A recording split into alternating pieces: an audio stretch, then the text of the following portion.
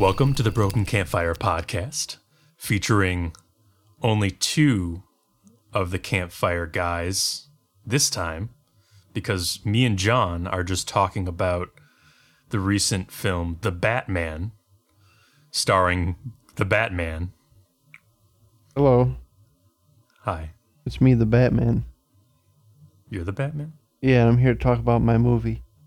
How did the Riddler not figure you out? You've You're seen so the movie. obvious. That's a dumbass, dude. So spoilers, obviously, for the Batman 2022, not the cartoon, the animated series from like the early 2000s called The Batman. Did you ever see that? Did you ever watch that? I never watched that. Animated series? There was an animated series from the early 2000s called The Batman. With the one where Joker had dreads and dreads. Yeah, Yes. I've seen that. Okay. On the WB. People say that's good though. People say it was good. I didn't dislike it. Thought it was fine. I think it gained a sort of like reputation over the years. It's like, yeah, that was actually pretty good. Anyway, we're not talking about that. I don't know if there were any. Have there been any bad Batman properties? Well, that's a giant. That's a giant net. Any bad Batman cartoons? Animated series was solid. Batman Beyond was good. Possibly? Not really my favorite, but people like it a lot. Good enough. Mm-hmm. Brave and the Bold, pretty cool. Yeah, I guess the animated stuff has been mostly good. It's probably one we're forgetting. Yeah, no, for sure. There's definitely something in there, but yeah, most Batman. I mean, I don't know. I feel like he's just a hard character to fuck up. Yeah. Well, yeah, I guess. Not that hasn't been fucked up. But I also think that animated people, like people who do animated works, may have more respect for the comic book source material than filmmakers might. You know what I mean? Oh, for just because sure. they're maybe closer to that. Yeah. But that actually ties into it. What I wanted to start with was asking you, just out of curiosity, what is your history with the live action Batman movies? Like, how do you feel about what's come before this one? I've seen all of them. I don't think I liked the.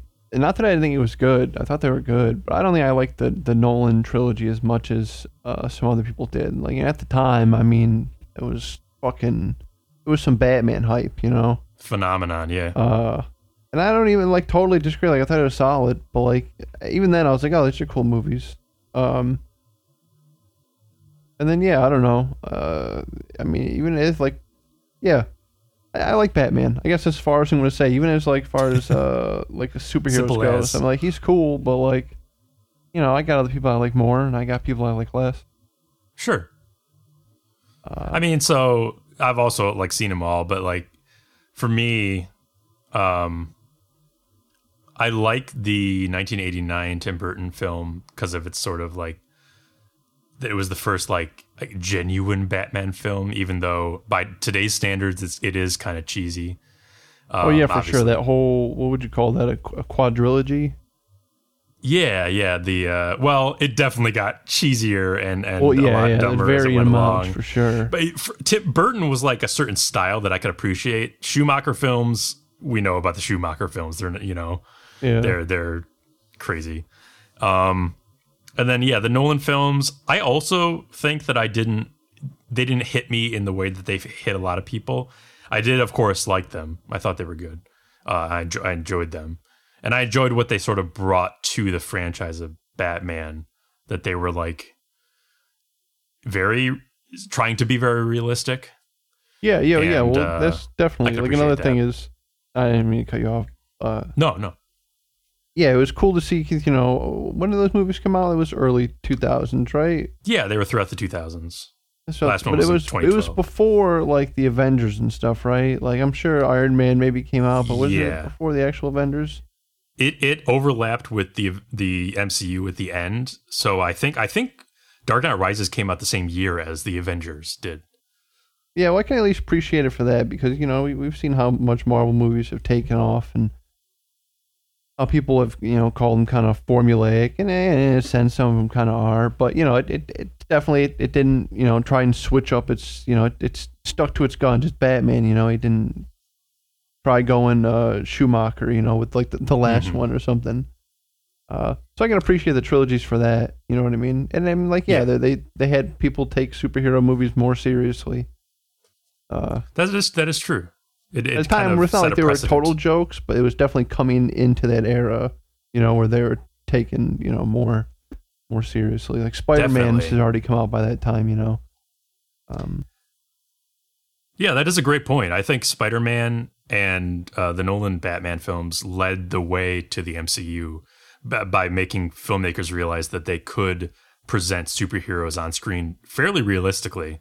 The MCU people were like, oh, we'll take from the Ultimate Universe, which is supposed to be more grounded, and we can actually pull it off using our real world sensibilities. Yeah, for sure. And even though, Dark Knight Rises was clearly the worst of the three, I think they were definitely the best that the DCU had to offer. And even now, out of all DCU, they stand up pretty well, because they do. I mean, there's not much to compare it to, Yes. The Green Lantern, which they try to pretend doesn't exist, and the Snyder films are what they are. I don't like them, but yeah. But that leads into my point. The Nolan films do. I felt the Batman, this one, was able to draw from that slickness and the realism of the Nolan films, but sort of temper it with I almost want to call it like an edginess and like a crunchiness. You know what I mean? Like, I don't want to say gritty because it's not like, I guess it is a little bit grittier, but I would say it's sort of able to do that. Yeah, almost like a noir kind of grit, though. You know what I mean? Yeah. That's a good way to describe it. Yeah, and I would say this. I mean, I think this movie, The Batman, was the most grounded we've seen Batman in movie form. I agree. Like there might have been one or two things you're like, oh, that makes sense. But other than that, it was like, yeah, this seems, like not. I want to say realistic because that can never happen, but as close as you could bring like a movie to that being realistic. Mm-hmm. And so that in that way, I think it maybe felt most like out of any of the DC movies, most like a sort of a tight, grounded comic book story. In a way that, like, I don't know, the Nolan films still felt. It's weird though, because like a lot of people are saying, "Oh, this one's so much, smaller scale, really like intimate story." It's not really that much smaller scale than the Nolan films. You could argue that, one or two of the Nolan films are smaller scale than the Batman, but there's a feeling, I guess, like an atmosphere of we're on the ground level, we're in the streets, we're figuring stuff out in dingy rooms, Yeah, there's like this comic book feeling to it. Yeah, I didn't take any notes, but I feel like there weren't many locations. You know what I mean? Like it was, or like a lot of the locations were reused. So maybe like that in comparison to some of the Nolan movies. Mm-hmm. They're like revisit. Because it's a detective movie. You get the crime, you leave, you maybe come back to look for more clues. Stuff like that. Yeah, I agree. Because when I think of the Nolans, I think of like the set pieces. And that's probably not like fair to say it's all big action scenes, because it's not. When I remember it, I remember those things. Whereas when I think of the Batman, I think of the dingy rooms, the dimly lit corridors, and the little like, the grittiness, the gritty details. Yeah, it was a darker, and I mean I guess in different ways, but it's specifically I'm talking. Light. It is a darker movie. A literal sense, yeah. For sure. So it's probably my new favorite Batman movie right now, and I think time will tell whether whether I retain that opinion. Yeah, that's funny. I find it hard to disagree, but also it's like, man, I probably would watch it one more time just because it was pretty cool. But I couldn't see myself watching this a lot. It was just so okay. Well, my one complaint is that I don't think it needed to be 3 hours. Probably not. They could have shaved, and I'm not saying like a bunch of time off, but there were some scenes where I was like, that didn't really need to be in there. And there was definitely a few times towards the end of the movie where I was like, all right, movie's over right here. And then it kept going. And I was like, what the fuck? Mm-hmm. There's like a whole nother like 20 minutes. I didn't really feel it, but I definitely understand feeling it. Like, you know what I mean? I totally get what you're saying. Yeah. I think some parts definitely could have been sort of tightened up. I don't want to. I'll get into the scene when we get into spoilers, I guess, when we start talking about the actual movie. But there's just one that it could have just been plucked straight out of the movie, and I think it would have made it better. It was just so, I don't know. Well, I feel like this whole thing is spoilers. You might as well just say. Well, yeah. So it's not big to whatever. He catches the Riddler. It's the scene where the Riddler's talking to the Joker or whatever. You know what I mean? Like after he catches him and he throws him in Arkham, and they have the little back and forth. Yes. I thought it was just so stupid. It was just so like, oh, we're gonna bait you for the next. Like it had nothing to do with the rest of the plot. Also, it doesn't help that I didn't care for the Eternals, but in all of the Eternals, sure. I hated that actor the most. I don't know what else he's been in besides the Eternals. I don't want to say I hate him because I don't know him. But wait, which actor? He's the Irish dude in the Eternals. I don't know his name. Irish guy who can like control people's minds. He's the one who's Barry playing the Keoghan. Joker. Maybe. I completely forgot that was who was playing the Joker in this. And yeah, I remember seeing his name in the credits, but I forgot. Yeah, I don't care for him, but I thought this whole scene was just like so baity for like, oh, maybe we'll make another one with the Joker. I absolutely agree on that point. Off. Yeah, but I don't think they needed the Joker at all. They're doing like a couple spin-off series, right? They're doing like a Penguin. I don't know if it's a movie or a series, and then they're doing like an Arkham. I think like a series or something with Jim Gordon. Right. So maybe he was alluding to that, and that's fine or whatever. But if the next movie has a Joker who talks about him, that's going to be a huge turnoff for me. Not that I don't like him, but it's like so used. What's that? I get you. I agree.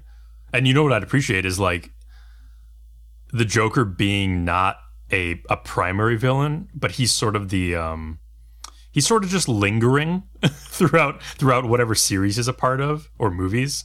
He's just like in the background. He's in the tapestry of the world of Gotham City, and he's just like, his presence is felt, right? Like he's there, but he's not making big waves. He's not pulling off big plans or anything like that. It's just his sort of influence of craziness is like permeating the other villains' goings-ons. You know what I mean? That would be acceptable to me as a different way to approach the Joker. Yeah, for sure. Sort of like in the Telltale Batman series that they did, the Joker starts off as like just an inmate that you like meet as Batman, and he's not like, he has yet to become the Joker, the big J. He is still just sort of just a little J. A little J, a minor crazy guy who seems almost like, well, inconsequential, but like he's non-threatening. You know what I mean? Right. He's just there. Yeah. And then it's only over the course of the story that there's actually this like almost bond of friendship between Batman and the Joker. And then of course, things turn, and I believe he becomes more who he was destined to be. But something like that, where he's just there, I think would be nice, if anything. Yeah, I can get down with that. I still don't like the actor, though. Hey, what's up with the Penguin? Why does he get used so much? Why do people think he's so cool? I think because he treads the line of like mobster and supervillain, if you know what I mean. Yeah. Because he's like a kooky 60s, I don't know if he originated in the 60s. I think it was before that, but because he treads the line between like a Falcone and like a Two-Face, where he can pull off both the gangster, exactly. He's in the Iceberg Lounge, like a crazy vehicle, and like and he's flying around in his umbrella that shoots shoots as a machine gun also. Yeah, so he can kind of live in both worlds, and he's a distinct design. I don't know. I think Colin Farrell. I didn't have a Farrell. problem with the movie. I thought. Did it need to be Colin Farrell? I didn't think so, but I thought it did fine, and I didn't have a problem with him. Yeah, why not? Why not let it be Colin Farrell? Yeah, right. Like who? Fuck it. He wants to put the makeup on. That's fine. Right, just sit in the chair, man. Did you like this edition, whatever of Penguin? Yeah, sure. I think I feel the same as you. I'm like about the Penguin, maybe. Like, yeah, okay. I've never really felt one way or the other about the Penguin. I mean, I guess this version of him is like, yeah, it was good. It worked. I think makes sense for this movie. He's like you said. I mean, I think you hit the nail on the head. He's a quote unquote super villain, but he is one of the very much more grounded super villains of Batman. Mm-hmm. You know, he's just like a guy he like runs a business called the Penguin. Yeah, yeah. Like it looks a little weird. Yeah, I think he's at his. I think he's at his best in this movie when he's like, "What are you doing?" Like in the scene where they're interrogating him, and he's just like, "Who are you? What is this? What are you doing?" Yeah, it was good. It's bad. I was a little negative Nelly here or neutral. Scenes I liked a lot. The when he tries to get into the club and he knocks on the door and he sees like the bouncers. They do it like 3 different times. I thought those were all pretty funny. Mm-hmm. It's like a running gag. Yeah, nice running gag. It's a good one. Well, what do you know about Falcone? I always thought like he was just because he's appeared in many Batman. Obviously, he's just like I don't want to call him. He's a villain. He's a villain. Whatever. Mm-hmm. He always feels like a throwaway character. You know what I mean? Like, we just busted Falcone, but it was distraction for the Riddler. Or it was a distraction for whoever. Yeah. You know what I mean? Does he ever have any like? And I don't know. You're not like a Batman encyclopedia, but. You know of him ever having any like major arcs or anything crazy, or is he always just kind of like just a crime guy that we can use for crime stuff? I really don't know shit about Falcone and Maroni. Yeah, to me, they always struck me though as like exactly what you're saying. Like they are so ground level; they're not supervillains at all. They're firmly on the side of like I'm just running a business here. It's not legitimate, but I'm just a mobster. I'm just a gangster. So they are definitely like not the kind. They're the kind that for some reason they're easy to use, so they stuck around. But they're only ever used for very low level shit. Yeah, if you just need somebody to be doing a crime, like one of the Falcone family. They're if you need a name for mundane crime, you pick Falcone or Maroni or whatever. They're not as big as like the Kingpin or something like. Well, he's like a super villain. He's got like weird. I would say so. Stuff, yeah. But I did like John Arturo. That's his name, right? Turturro. Yeah. Yeah, I thought he did great. I mean, not like he did. He had that crazy scenes, but I thought he like looked like I feel like a Falcone or would look and. Mm-hmm. Yeah, I mean, I dug him in the movie. Yeah, I think he did perfectly fine. Now, were you about to say something?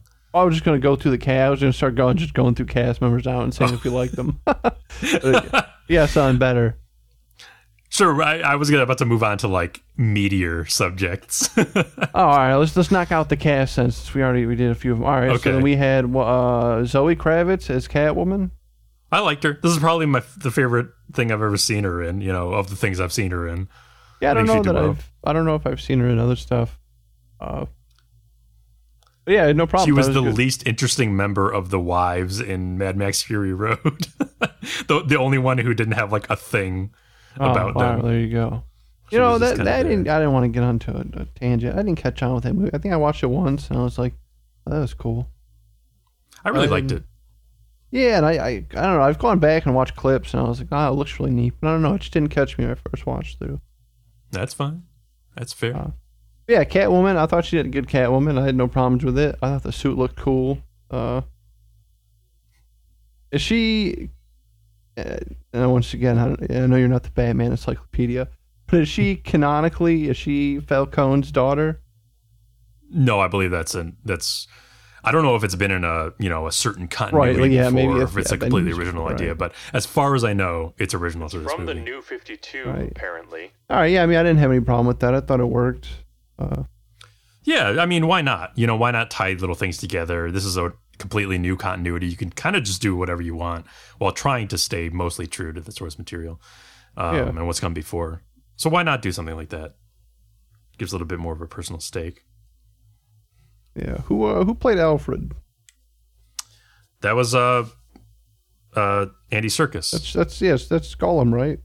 That is Gollum. That is King Kong. That is Claw from the MCU.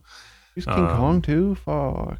Oh yeah, badass, dude. He's so cool. The work with Peter Jackson, right? And he played Caesar in the Planet of the Apes movies, the new ones.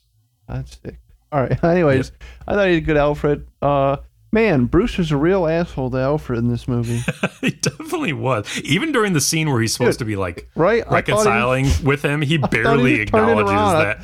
I really did. I thought he was going to be like, oh, it's the scene where they get together and he's like, you lied to me, Alfred. Like, fuck, dude, he just woke up. He just woke up from a coma and you're already accusing him. On the word of a mobster, right? Who has every reason to lie to you. Jeez. No, but he was a fine Alfred. I mean, he wasn't like, I don't know. I mean, they didn't have much to do, but he was Alfred. Yeah, he's more of the sporting dad Alfred. Alfred has been portrayed differently in different mediums and different stories, obviously. But like, there's certain continuities in which he's more of a retired badass. He was like an army retired SAS or whatever. SAS, exactly. And so this is more of that I was a badass at one point in my life kind of Alfred. So he's like decrypting shit, cracking codes in this one. Probably handle himself in a fight. Probably taught Bruce how to fight, initially. Yeah, he could take an explosion. He could tank an explosion, yeah. Yeah. And just survive it. Moving our way up, well, we got the last two, right? We got the Mano himself, Paul Dano. Who I thought. How did you feel about? First of all, what did you say? You thought he was great. I like Paul. I like his face. I do like Paul Dano. I thought he did good in this role. I thought he was fine. Or no, I think he's fine. I thought he was good. I thought he did great. I liked him. I wanted to ask how you felt about a very particular character trait that he was doing, which is the elongating certain screams or scream elongating certain vowels. I noticed or that. Like parts of words. And how did you feel about that? I thought it was funny. At first I was like, it's interesting. Then I don't know. I thought it reminded me of I don't think it was Paul Dano, but it's a different movie. I'm gonna try and look it up while we're talking. I don't want to take any time up. But it reminded me of a character that I thought was Paul Dano in a different movie, and I was like, oh, okay, doing that. Okay. But overall, I liked his performance. And I liked the Riddler in this movie. What did you think? Yeah, I think I liked him best when he's like, I liked when he was sort of the fumbling murderer. You know what I mean? Like when he's actually committing the crimes, he is very uncoordinated and clearly not experienced. But has this sort of like manic, crazed energy about him. And then even from the very first scene, it was like that. During the the video recordings that he does, or the streaming he does, there's sort of a Joker from the Dark Knight-esque energy about him, where he's like the close-ups and the sort of shakiness and the crazed affect he puts to his voice. But what I actually really do like is that they then sort of contextualize that later on in the movie by showing you what he's like sort of behind the scenes of those recordings when he's talking to his followers, and he's like essentially just acting like a streamer where he's like, hey guys, thanks for all the support, thanks for the likes and comments, you're the reason I do this, and I'm glad we're finally at the end game, or he's like, we're seeing the real Edward, and he's much more reserved and low key. And so we recognize now, that's a persona that he is adopting for these, public-facing, Batman-facing recordings. And I like that actually a lot, that he's putting that on. I think that adds to his character. Oh, yeah, definitely. I thought his outfit looked cool. I found the movie. It was Prisoners, starring Hugh Jackman. I like Prisoners. Yeah, Paul Dano's in it. He's the guy they, kidnap and torture. It kind of reminded me of that performance a little bit. I think he did a little bit of that elongation in that. I don't know, or at least it reminded me of that performance. I need to watch that again sometime. I've only seen it once. It's disturbing watching him beat up Paul Dano and the poor Paul. What did you think of the vowel elongation? Because it was definitely, like I said, it was 100% like noticeable. I was like, that's like a I think I got the same value out of it that you did. I kind of was just finding it humorous. No. It reminded me of something from like Rick and Morty or something. I don't know, like a character like freaking like a out. Justin Roiland. Yeah. I get you. Yeah. I don't know. It kind of tread the line. Like, it was very on the fence for me, whether it was too much. I'll be honest. But no, for sure. I think at the end of the day, I did get the same value that you got out of it, which is kind of like just it was that part was kind of humorous to me, but in like I guess it still is applicable for the character way. Yeah. You know, that he would be just like socially awkward and would be freaked out and almost like his mind would be racing faster than he could speak or something like that. Shattering. And then lastly, we got Batman. Yeah, Robert Pattinson. I thought he did a really good job. Yeah. I mean, I got nothing bad. I thought he did a good job in Batman. I thought he did a good job on Bruce Wayne. I've liked him in most things I've seen with him ever since Twilight. You know? Yeah, I mean, I never, obviously it's not really my thing. I never watch his movies. I'm not a weirdo. I'm not going to hate on someone because of like a movie series they did. No. Well, you're right. And not that, saying you did. But, a lot of people, they were like, by the way, can he do Batman? He was in Twilight. Right. What the hell? It's like, tell my Joker was in Brokeback Mountain. Like, what are you talking about? They're actors. That's what they that's what they literally do. They act. Like, what? That is true. It's such a crazy argument.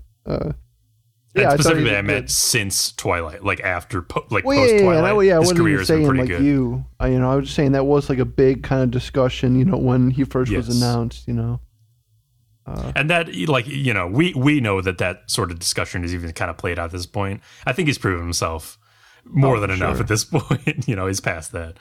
And I think I'm looking forward to the sequel. I think even more so because I'm looking forward to seeing a more well-rounded like Bruce Wayne.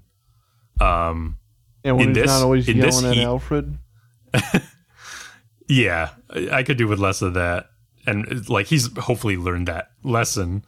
And I could see him being like, in this movie, he's definitely only Batman. Like even as Bruce Wayne, he is still Batman. So I'm looking forward to the next movie where he's like learned to be a little bit more Bruce Wayne as well, and that kind of gets into a point that I do want to get into later.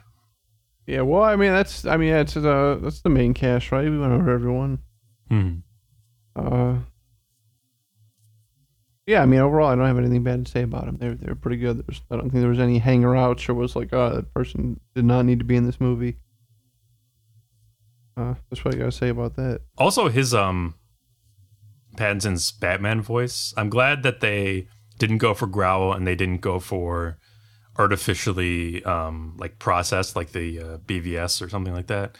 They just had him speak in sort of a slightly lower register than he may speak as a lower register than he may speak with as Bruce Wayne. It's basically the same voice, just he's affecting a little bit of a lower register. Yeah, just enough to throw him off. Just enough. It's like the glasses on Clark Kent. Just enough. And the hunch. And the baggy clothes. Yeah, man. So I think I have more negatives to say about the movie than positives, but this is, I want to couch that all in like, this is also probably my new favorite Batman movie. So whatever negatives I have to say are very much sort of, counteracted by how positive I feel about the movie in general. Yeah, overall I'm pretty positive about it. I mean, there was like one scene that I was like, why'd they do that? It's just like there's so many other ways they could have done it that wouldn't have really been any more difficult, but it just You know when that bomb went off in his face? Why did it have to go off right in his face? Why didn't he like put his cape up or something? That was so dumb. Like, I agree. Still just a person. And then they took him all the way back to Gotham PD and didn't take his mask off. I thought that whole transition. I thought they had them capturing him. It was weird, right? Yeah. Hold on. I thought about this and I forgot about it. I'm thinking about it again. He got knocked out. They capture him. He's in Gotham PD. He escapes. All the cops in like the universe are after him. And then next time he sees him, they're like mostly cool with him, right? They're just like, he's Batman. Yeah, he essentially broke out of their custody. Yeah. Yeah, he just ran like everyone was. I feel like they could have lost that scene where they dragged him back. I think so too. To Gotham PD. I feel like it was just weird, and it didn't make sense to me. Yeah, that thing like he could have like thrown his cape up and got like knocked back, but that thing exploded like directly in his face. Yeah, first of all, he could have at all tried to avoid the explosion he definitely knew was coming and had ample time to prepare for. And second of all, they could have shown some wear and tear on him after an explosion going off in his face, but they didn't. Instead, he's basically completely fine and no damage to his suit, no damage to his exposed face region. He's just like, yeah. So I think that was like the one part of the movie where I was like, why did they do that? Like everything else is so cool up until here. I agree. Just some weird shit. It is weird, especially with the context that you bring up that afterwards they're just fine with him. They're like, and like they didn't take his mask off. He got us that time. That was That's some of the bat technology he has, the contacts. I thought those were super cool. I don't know if that's in the realm of that. Sounds like some future tech that's impossible, but they made it look like realistic, like enough where like it wasn't like this all super god technology. You know, when the music was kind of bumping it and messed with it. You know what I mean? It wasn't like it wasn't unbelievable. It was like this doesn't seem like anyone could have this, but like maybe Batman could have this. Yeah, it was like just close enough, like 5 minutes into the future kind of tech. You can see it come around the corner. And it's still vulnerable to certain things, and it's not perfect. Yeah, definitely. I also like how his only real batarang is basically just a bat-shaped dagger that he keeps embedded in his breastplate. He's not throwing around these boomerangs all over the place and catching them again or something like that. He's just got a bat-shaped sword in his chest, you know? Yeah, and he pulls it out for special occasions. How'd you feel about him taking that out? Because I honestly, up until that point, I completely did not notice him not. He had enough gadgets. I wasn't like, where's the batarang? I wasn't thinking about it. And I was like, what the fuck? And then I didn't hate it, but I was like, did he need to do that? Well, I see it as like, it's the kind of thing that he doesn't really have a purpose for most of the time, but it's like having a Bowie knife on you. It's just a nice thing to have if you need to cut something or have an edged weapon of some sort.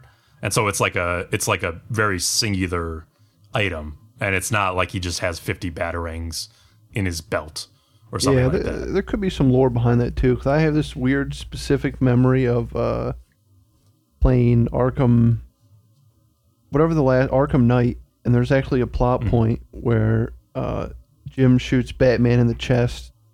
Because you find out that's his most, like directly in the batarang, you find out that's the most heavily armored part of his suit.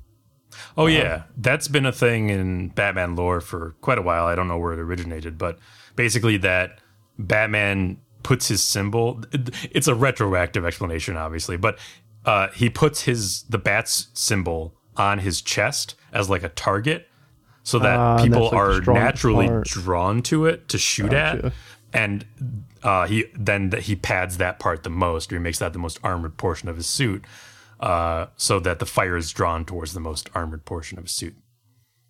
All right, I dig it. I buy it. I think it was originated as an excuse for why during the period where Batman had a big yellow circle around the bat symbol on his chest.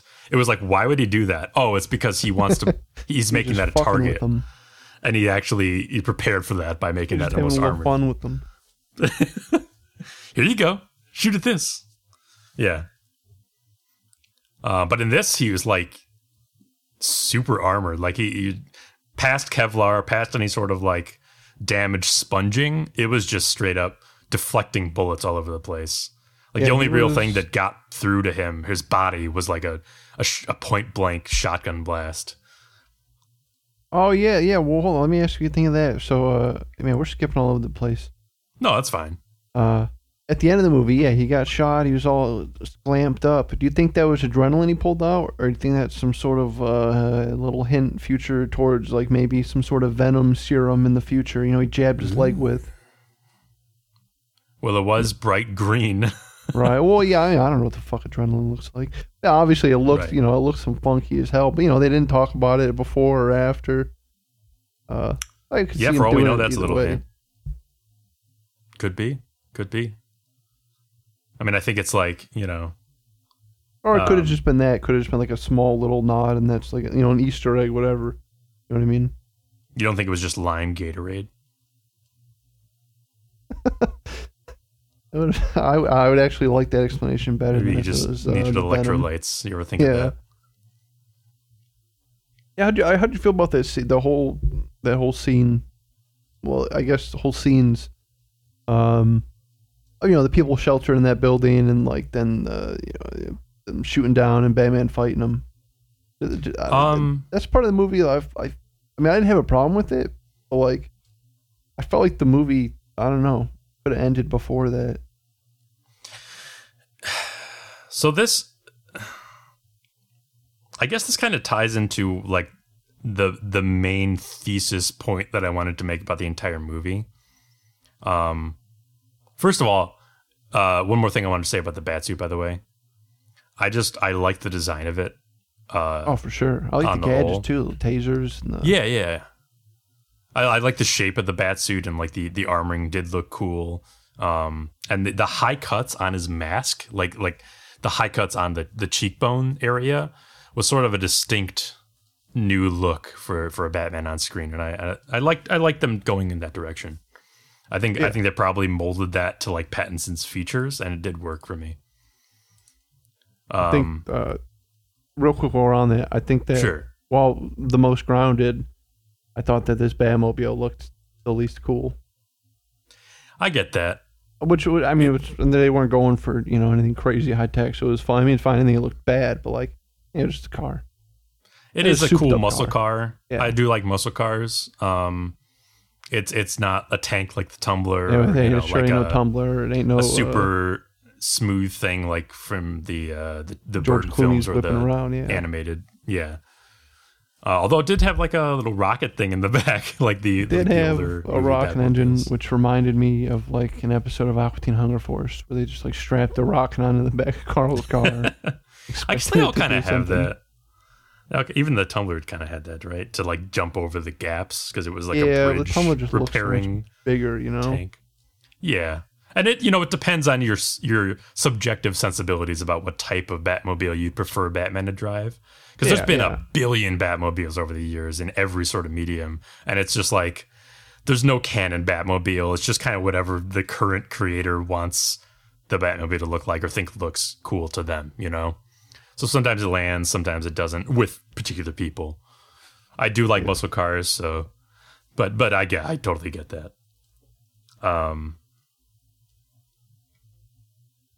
Anyway, to get to my main like thrust, which will tie into the ending here, that scene you were talking about. I liked that it was mostly a detective story. That's what they promised, and I appreciated that. I liked Batman's arc in the movie, where he learns that he can't just be a reactive vengeance punch man to everything, that he has to be more than that, like he has to be more inspiring than punishing. Yeah. I appreciated that arc. Yeah, that was good. However, I do think that it was sort of hamstrung by a critical deficiency that I think I can describe the facets of here. One thing is that I totally expected the film to be leading towards Batman recognizing that he needs to indulge the Bruce Wayne billionaire persona to have a well-rounded effect on the city of Gotham. Because throughout the movie, characters, like the new mayor, they're throwing out hints that he could be doing so much more for the city, and other people are like, "Oh, you're just hiding away in your penthouse. You know, you're sulking in your piles of cash. And that's even like the seen in months or whatever. Exactly. And that's even part of the Riddler's entire villain motivation is that like he, you know, that's why he got on the shit list. 'Cause he's, you know. Exactly. That he was like everything he says about Bruce Wayne in the scene where he's talking about Bruce Wayne, where he's like, you know, you had money to fall back on, essentially. Like you were crying, but you were crying alone, orphan, whatever, but you're not a real orphan because you weren't in the shit and the muck like me and the other shitty orphans were, you know. Yeah, mob. And so I fully expected part of the lesson for Bruce to be that he needed to be a Wayne, you know, and he needed to be philanthropic. He needed to get out there into the world without the mask. You know, like part of the whole point that Riddler makes is like the mask is the real you. I know, you know, I know you because I know that this is you with the mask on. You're Batman. It doesn't matter who you are under there. And I felt like that should have been a turning point for Bruce to realize like, oh, he's right, but that's not like a good thing.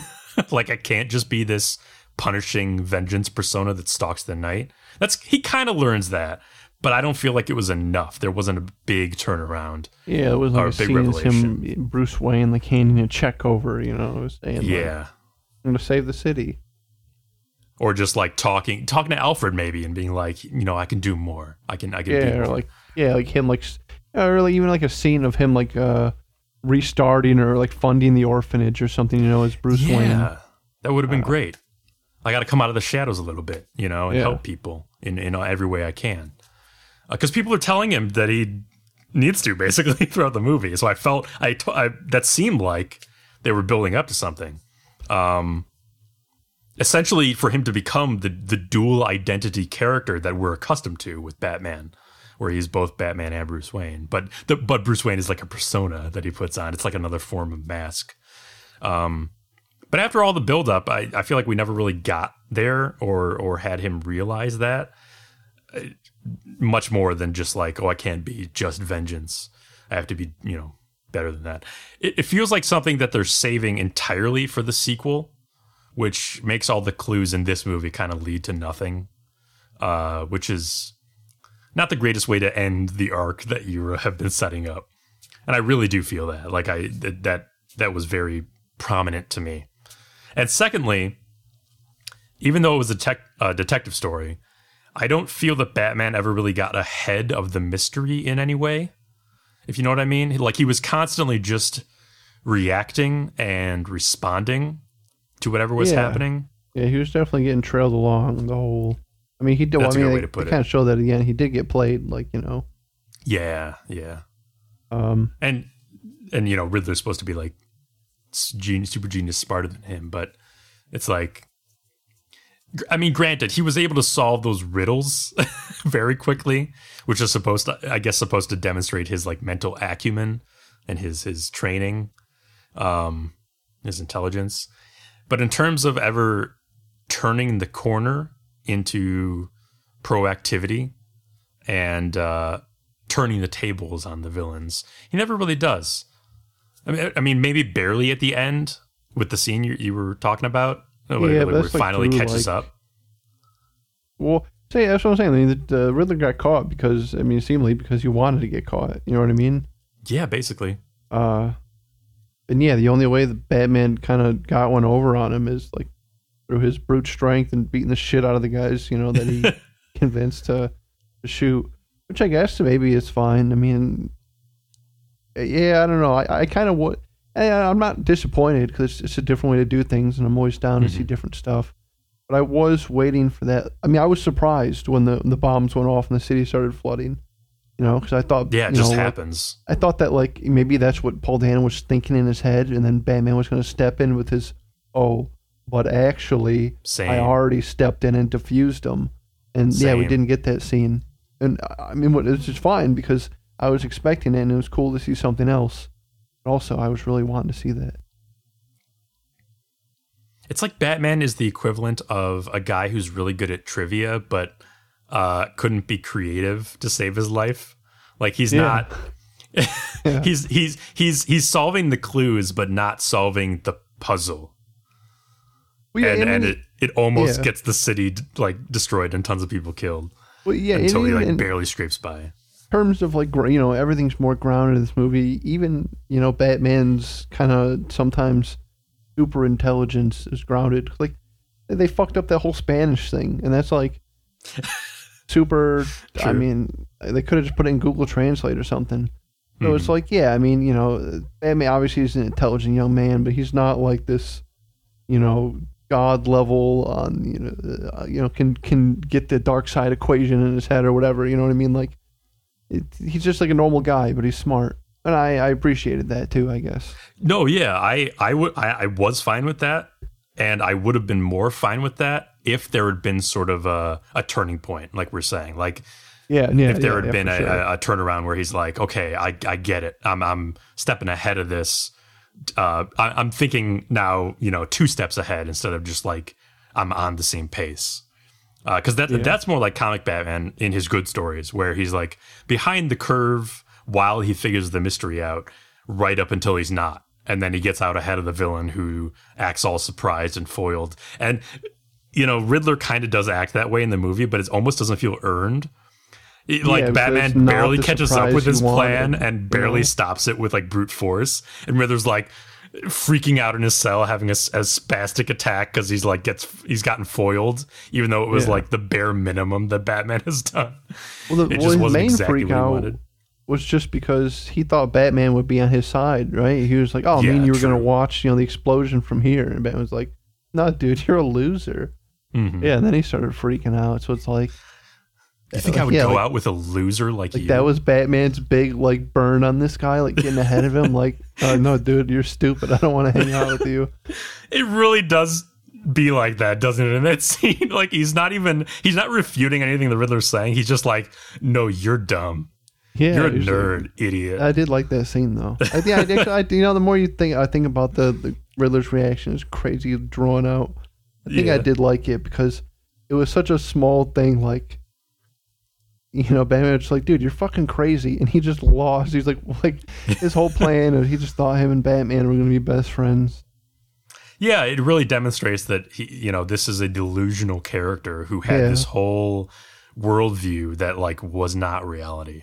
And he's just like, he's lost in the sauce. He's lost in the delusion. And Batman just Finally, they're talking face to face instead of Riddler basically talking at Batman through like recordings and stuff. And reality, he's confronted by reality, and he's that works. You know, his worldview is shattered. I really like that scene too. There was there's kind of like a tense moment where it seemed like he knew who Batman was. Oh yeah.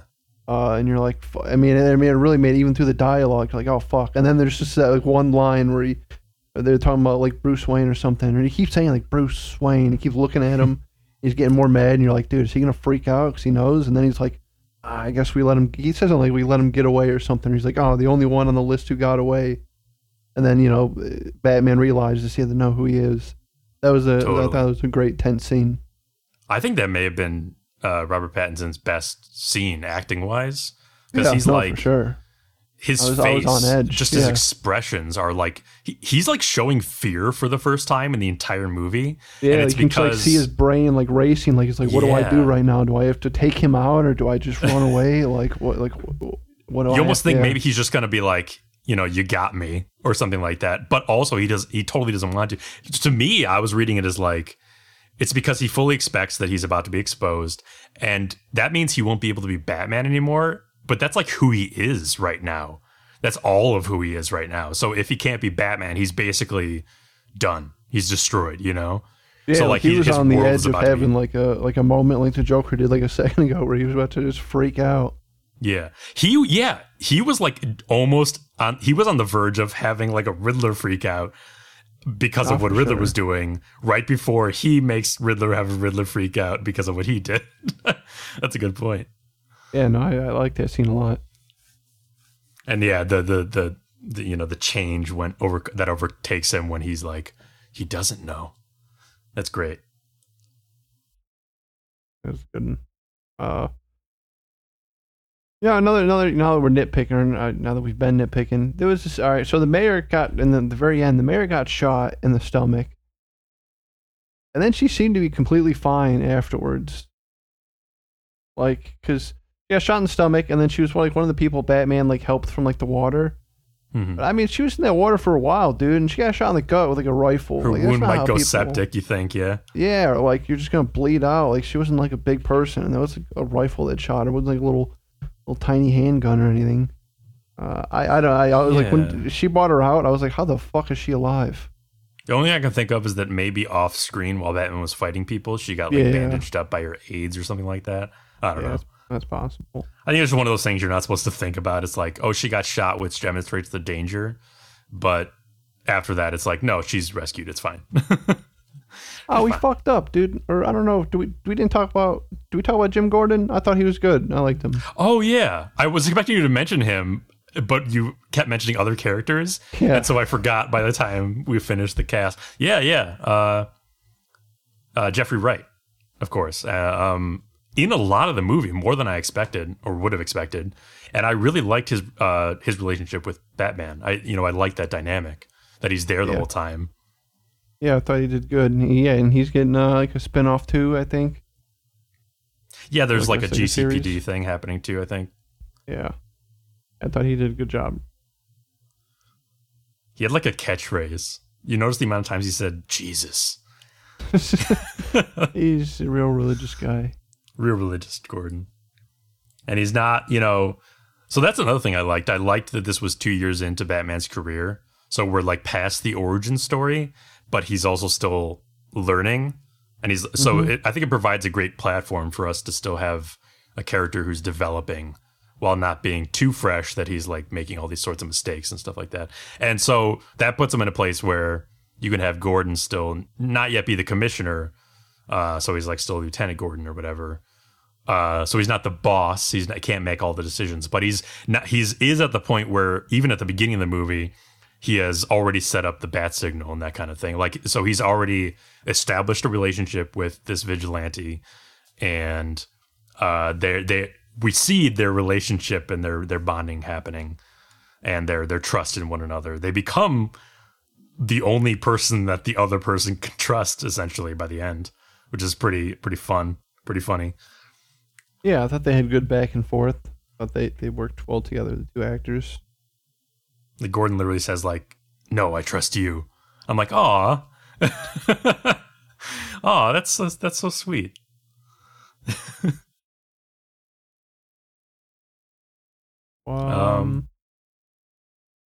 Anything else that really popped out? I like the Riddler's little outfit, little Zodiac killer outfit. Yeah, it was. It was very much a departure from what we usually see with the Riddler, even in live action. I mean, you have the Jim Carrey question mark spandex, which is, that's the camp direction. And then you have like more, the green suits and stuff that he usually wears. And you got the trademark bowler hat. None of that shit. In this, we're going straight up like internet serial killer vibes. Is this the darkest the Riddler's ever been? I think so. Like even in the comics, I know little about Batman.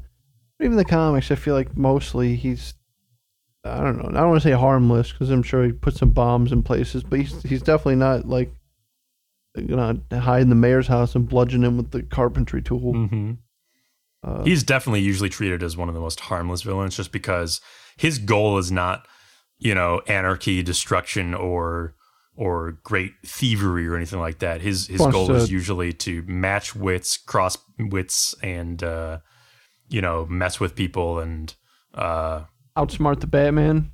Outsmart, yeah. And if he makes profit, that's cool. But it seems like at the end of the day, his goal. I mean, the way he's been developed over the years, I think the sort of core of Riddler is that dynamic with Batman. And also, he's probably got to do crazy shit, right, to get Batman. If he just sent like Batman a riddle, like he's like, Batman would just throw it out, yeah. Yeah, but like if he's got like, people hostage, he's like, all right, god damn it, I got to do it. Right. So yeah, I get it. The Riddler trophies wouldn't really work in reality. Yeah, because Batman has better things to do than go hunting for Riddler trophies.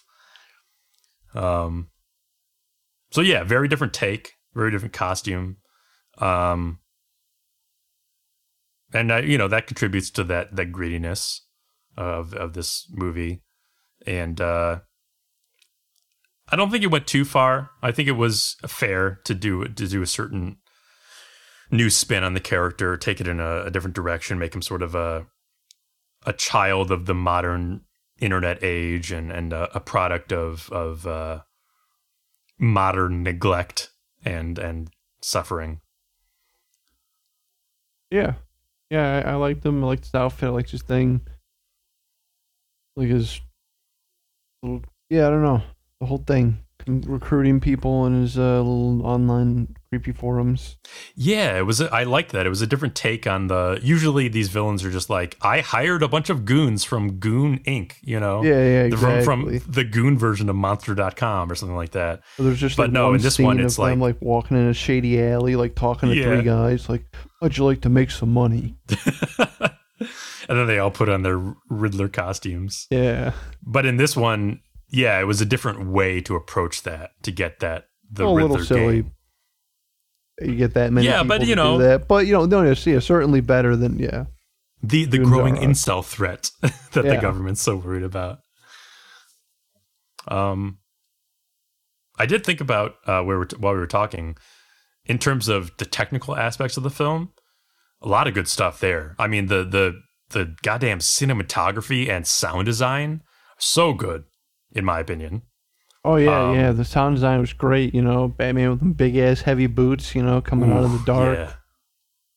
Loved it. I mean, I saw it in IMAX, so, surely that contributed to the robustness of those aspects for me. But there are so many good shots and visuals in the film, and the raw punch of all the Foley, I think, contributes so well to the impact of every action in the film.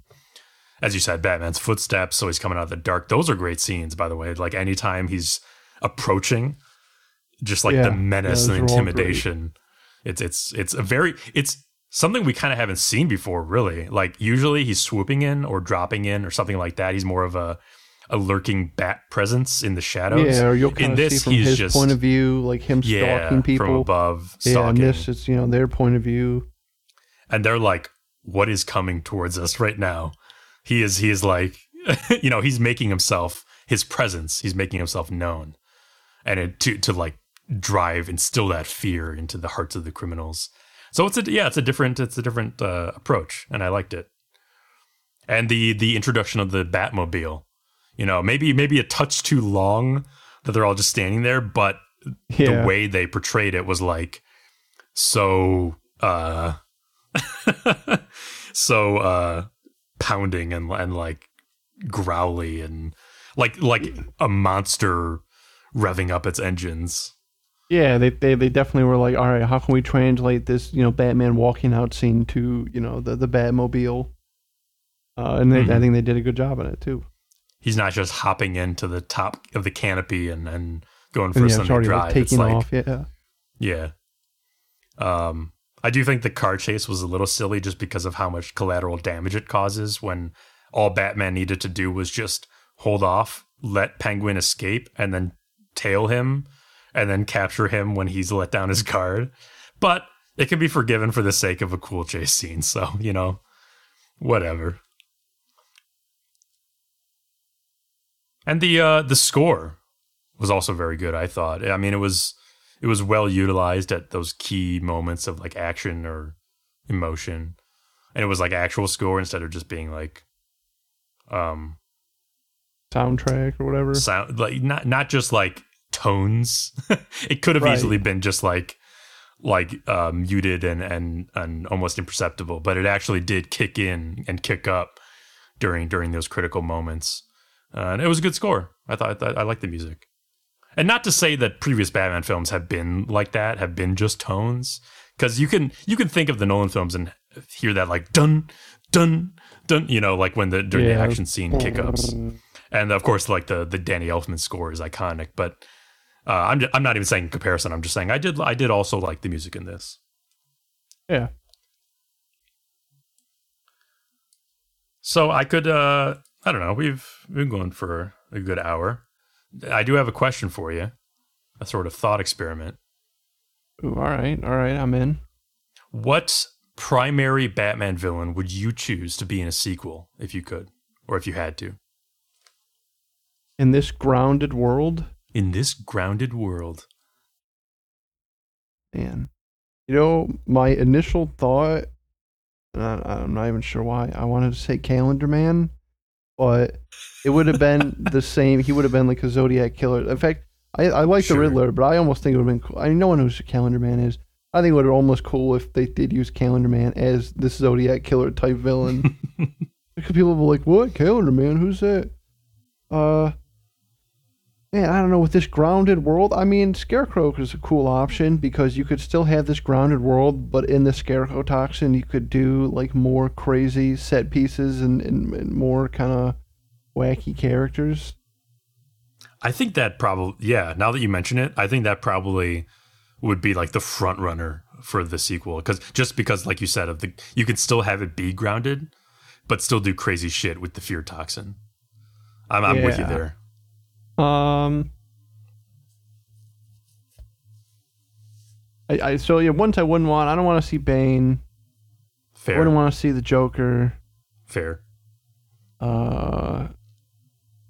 Maybe Hugo Strange. I don't know how they'd work him in there. I'm just trying to think of more grounded characters. Like I'm not gonna pick like a Mr. Freeze or like a Clayface because I don't know how they would work. But now, yeah. Okay, so. One thing I could see, if they were willing to do like actual superhuman abilities, which I'm fine with, you can still make it grounded, just like, you know. Yeah, I don't mind them having like super villainous stuff. That's okay with me. Doesn't have to be a completely mundane world. So the original Clayface, I think it's the first one, who is like an actor or a former stage actor before he became Clayface, and so. He has acting chops, and he can transform or mold himself to look like whoever he wants. So I could see that being like a really interesting game of cat and mouse between he and Batman, where he's like, I don't know what plan he would have or whatever, like his motivation, but I could see him being the guy who is not able to maybe contend with Batman in terms of like physical prowess, but he can slip away easily. He can escape, get away. He can duck around Batman because he can change himself to look like anybody. So it's a game of like, who can you trust? And like I have to be like for Batman, I have to be very perceptive about everything that's going on around me. I have to really get into his mindset to like figure out where to catch him when he slips up, you know, because he can look like anybody. I can't trust my senses. That could be. That's the only way I could see them doing Clayface. What about and I don't know a crazy amount about him, but what about Hush? You think that would be cool? Didn't he? Like, yeah, I mean, so a crazy guy who pretends to be like Bruce Wayne's brother or something, or pretends to be Bruce Wayne. He was Bruce Wayne's best friend in childhood. I mean, when they introduced Hush, he's actually a character from like the 2000s. When they introduced him, he was retconned into being Bruce Wayne's childhood friend and like perhaps best friend who had just never appeared up to that point in the continuity. He's on vacation. Yeah, he's on vacation that whole time. And he's a doctor, a surgeon. And his basic thing is just like that he puts on a facade of being a normal person, but underneath he is super messed up and very sociopathic. He's American Psycho? Psychopathic. Essentially, yeah. Where underneath everything, he is like very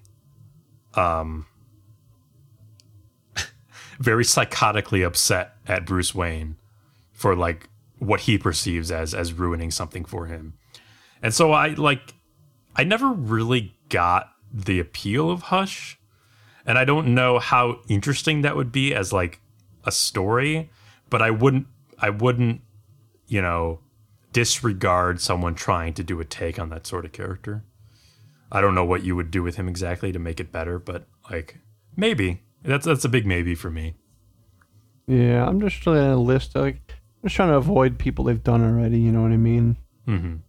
I mean, I could see them. I could very much see them doing like a Court of Owls thing. Do you know the Court of Owls? I've heard a little bit about it, and I've heard that like the new Batman game's gonna be based on it, but I don't know. It's basically like kind of like an Illuminati of like Gotham or something like that, right? Yeah, exactly. Basically, an Illuminati. They've always been there, secretly puppeteering Gotham from the shadows. I could see them doing it a little differently in this movie universe, just because I think it would be more realistic and interesting if they just saw this, like the flooding and the destruction, as like an opportunity to, I don't know, get a firmer grip on the city than they had previously, or something like that, where they're like an old institution, but now they're, it's almost exposed them a little bit. Like it's brought them into the open a little bit, which puts Batman onto their scent. You know what I mean? And, right. I can see that. And then that puts them onto his, that puts him into their sights, and they're like, oh, we gotta deal with this guy before he causes trouble for us. And their whole thing is that they're an Illuminati who's like, you know, all these upper class folk from the city, but they have undead operatives called Talons that can go toe to toe with Batman physically. And so you could probably just have like, there's one Talon that they use, maybe not even undead, just like a brainwashed soldier essentially, and just have that be like the physical threat to Batman, and then have the court itself be the intellectual threat to him that he has to puzzle out and defeat that way. I could see them doing that because it's a popular, I don't know what you want to call it, villainous organization these days. It's a more recent one, and it's a popular one these days. They're in right now. Yeah, I'm just looking through other ones like Black Mask. That'd be like another crime guy. They already got Penguin. He's another one who like straddles the line that the Penguin does. Yeah, where he's like, because of his weirdness, he's like, yeah, I guess I'm a supervillain, but really, I'm just running my business. I'm doing mob stuff. Yeah, and Zsasz, that would be, you know, more serial killer, you know, crazy guy type. Mm-hmm. That'd be a wash. I definitely wouldn't want any kind of Ra's al Ghul or anything. Oh, what about the? He'd have to be like I don't know where they'd work him in. I want the guy with the ventriloquist. Is his name just the ventriloquist? Yes. I want him in there. That would be funny. I don't know. Oh, Scarface is the name of the puppet, right? But like the ventriloquist is the name of the guy who puppets Scarface. Yeah, I don't know what they do with that fucking guy. Like, what would be the story there? Unless he's just unless he's just a minor villain in another. Yeah, maybe it's just like the opening scene, like Batman taking. I just want to see a little stupid puppet and that crazy. I just loved him in the animated series. Okay, sure. Yeah, I don't know. Definitely, like I said, the ones I wouldn't want to see, not the Joker. I just don't know how they would do Poison Ivy. Mm-hmm. In this universe, yeah. Sure. In this universe, Killer Croc, maybe he's like a. You could do like a experiment or something. A becoming the monster sort of thing. Like my nature is becoming monstrous, and I, you know. Yeah, it's all coming apart for me and save me, that kind of thing. Yeah. I think I got options. All right. I mean, well, if you think of any others, yeah, he does have a good rogues gallery. You could pick something from there, run and just have fun with, you know, coming up with a version that would fit in this universe. And if you think of any other great ideas for that, just let me know, and we'll record an addendum and re-upload the podcast, and we'll just keep adding those on until we cover all our bases, and then we'll for sure have predicted what the sequel will be about, okay? Yeah, all right, I'm down with that. I'll have a list by tonight. Good. We never could have expected the Mad Hatter to be the primary villain of the Batman 2. Hats off to you. You know, I was just reading him, but I'd seen like he has like powers. Well, not powers, but he uses like tech that like mind controls people. He literally puts top hats that mind control people. I was like, maybe it's a little too far in this. His whole motivation is just that he wants an Alice because he likes Alice in Wonderland as a property. Like he just enjoys the franchise. So he's basically an Alice in Wonderland otaku who stumbled upon mind control technology or invented it or whatever. And he's just like, I want to live out my fantasy. Now that I kind of should see him putting a modern day twist on that, like some psychos just like obsessed with consumerism. I don't know, somehow ropes Batman into it. That sounds a little like the plot of The Incredibles 2. Although maybe not, because I kind of forget The Incredibles 2 because it was a little bit forgettable. But the sort of mind control aspect. Yeah, just throw Batman in. Why doesn't the Batman have a crossover with the Incredibles family? Come on, Brad Bird. But he's got Bat Dog's got a movie coming out. Got the Super Pets. Ace the Bat Hound, is that who you're talking about? Yeah, Ace the Bat Hound, Super Dog, and Crypto. Yeah, Crypto, Super Dog. I think there might be another one too. Isn't there like a cat, like a Sprinkles the cat or something? There's some orange tabby or something like that. But Batman's in the movie as well. This is actually the next Batman movie. Keanu Reeves is playing Batman. What? Is that true? Movie. Oh yeah. It's a CG movie. What is it called? Bat Dog movie. Bat Dog movie starring Keanu Reeves. I'm gonna find it. It's called DC League of Super Pets. Oh, okay. It is coming out. Dwayne Johnson is voicing Crypto. Kevin Hart voicing Ace. And this is real. This sounds like a joke, though. You understand that, right? No, this sounds exactly like a joke we would make. Keanu Reeves is Batman. Okay. I understand that he does like dogs. We're going to watch that, and that'll be our next solo podcast.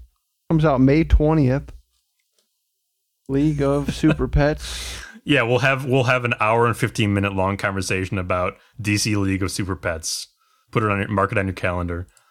Got other famous voices such as Ben Schwartz and John Krasinski, The Office. Yes, thank God. So stay tuned, folks. Stay tuned. And on that note, John, do you have anything else that you wanted to say about the Batman? I give it 2 thumbs up. Yeah, it was a good movie. Again, probably my new favorite Batman film. Time will tell, but yeah, the thumbs are up for sure. Yeah. All right. Well, thanks for listening. Go watch the Batman if you haven't after all of this. It's 3 hours long, so enjoy. Yeah, you really should have watched it before this. But if you haven't, go watch it now. You can find us at Broken Campfire on Twitter. You can email us with your Batman opinions for the Batman sequels at brokencampfire@gmail.com. And check us out wherever podcasts are sold and rate us and stuff like that. So thanks for listening. See you next Bat Pod. Ain't bad time, folks. Yeah. But do it better. Like do it like the same like. Hold on. Let me get. All right, folks. We'll see you next time. Same Bat Pod, same Bat time. Right, but choose a different word for the instead of time. Do it better. Well, no, that's it. 'Cause it's the same time. Everyone watches this at the same time. All right. I don't same Bat Pod. No, I fucked it up. No, it's too late. I'm done.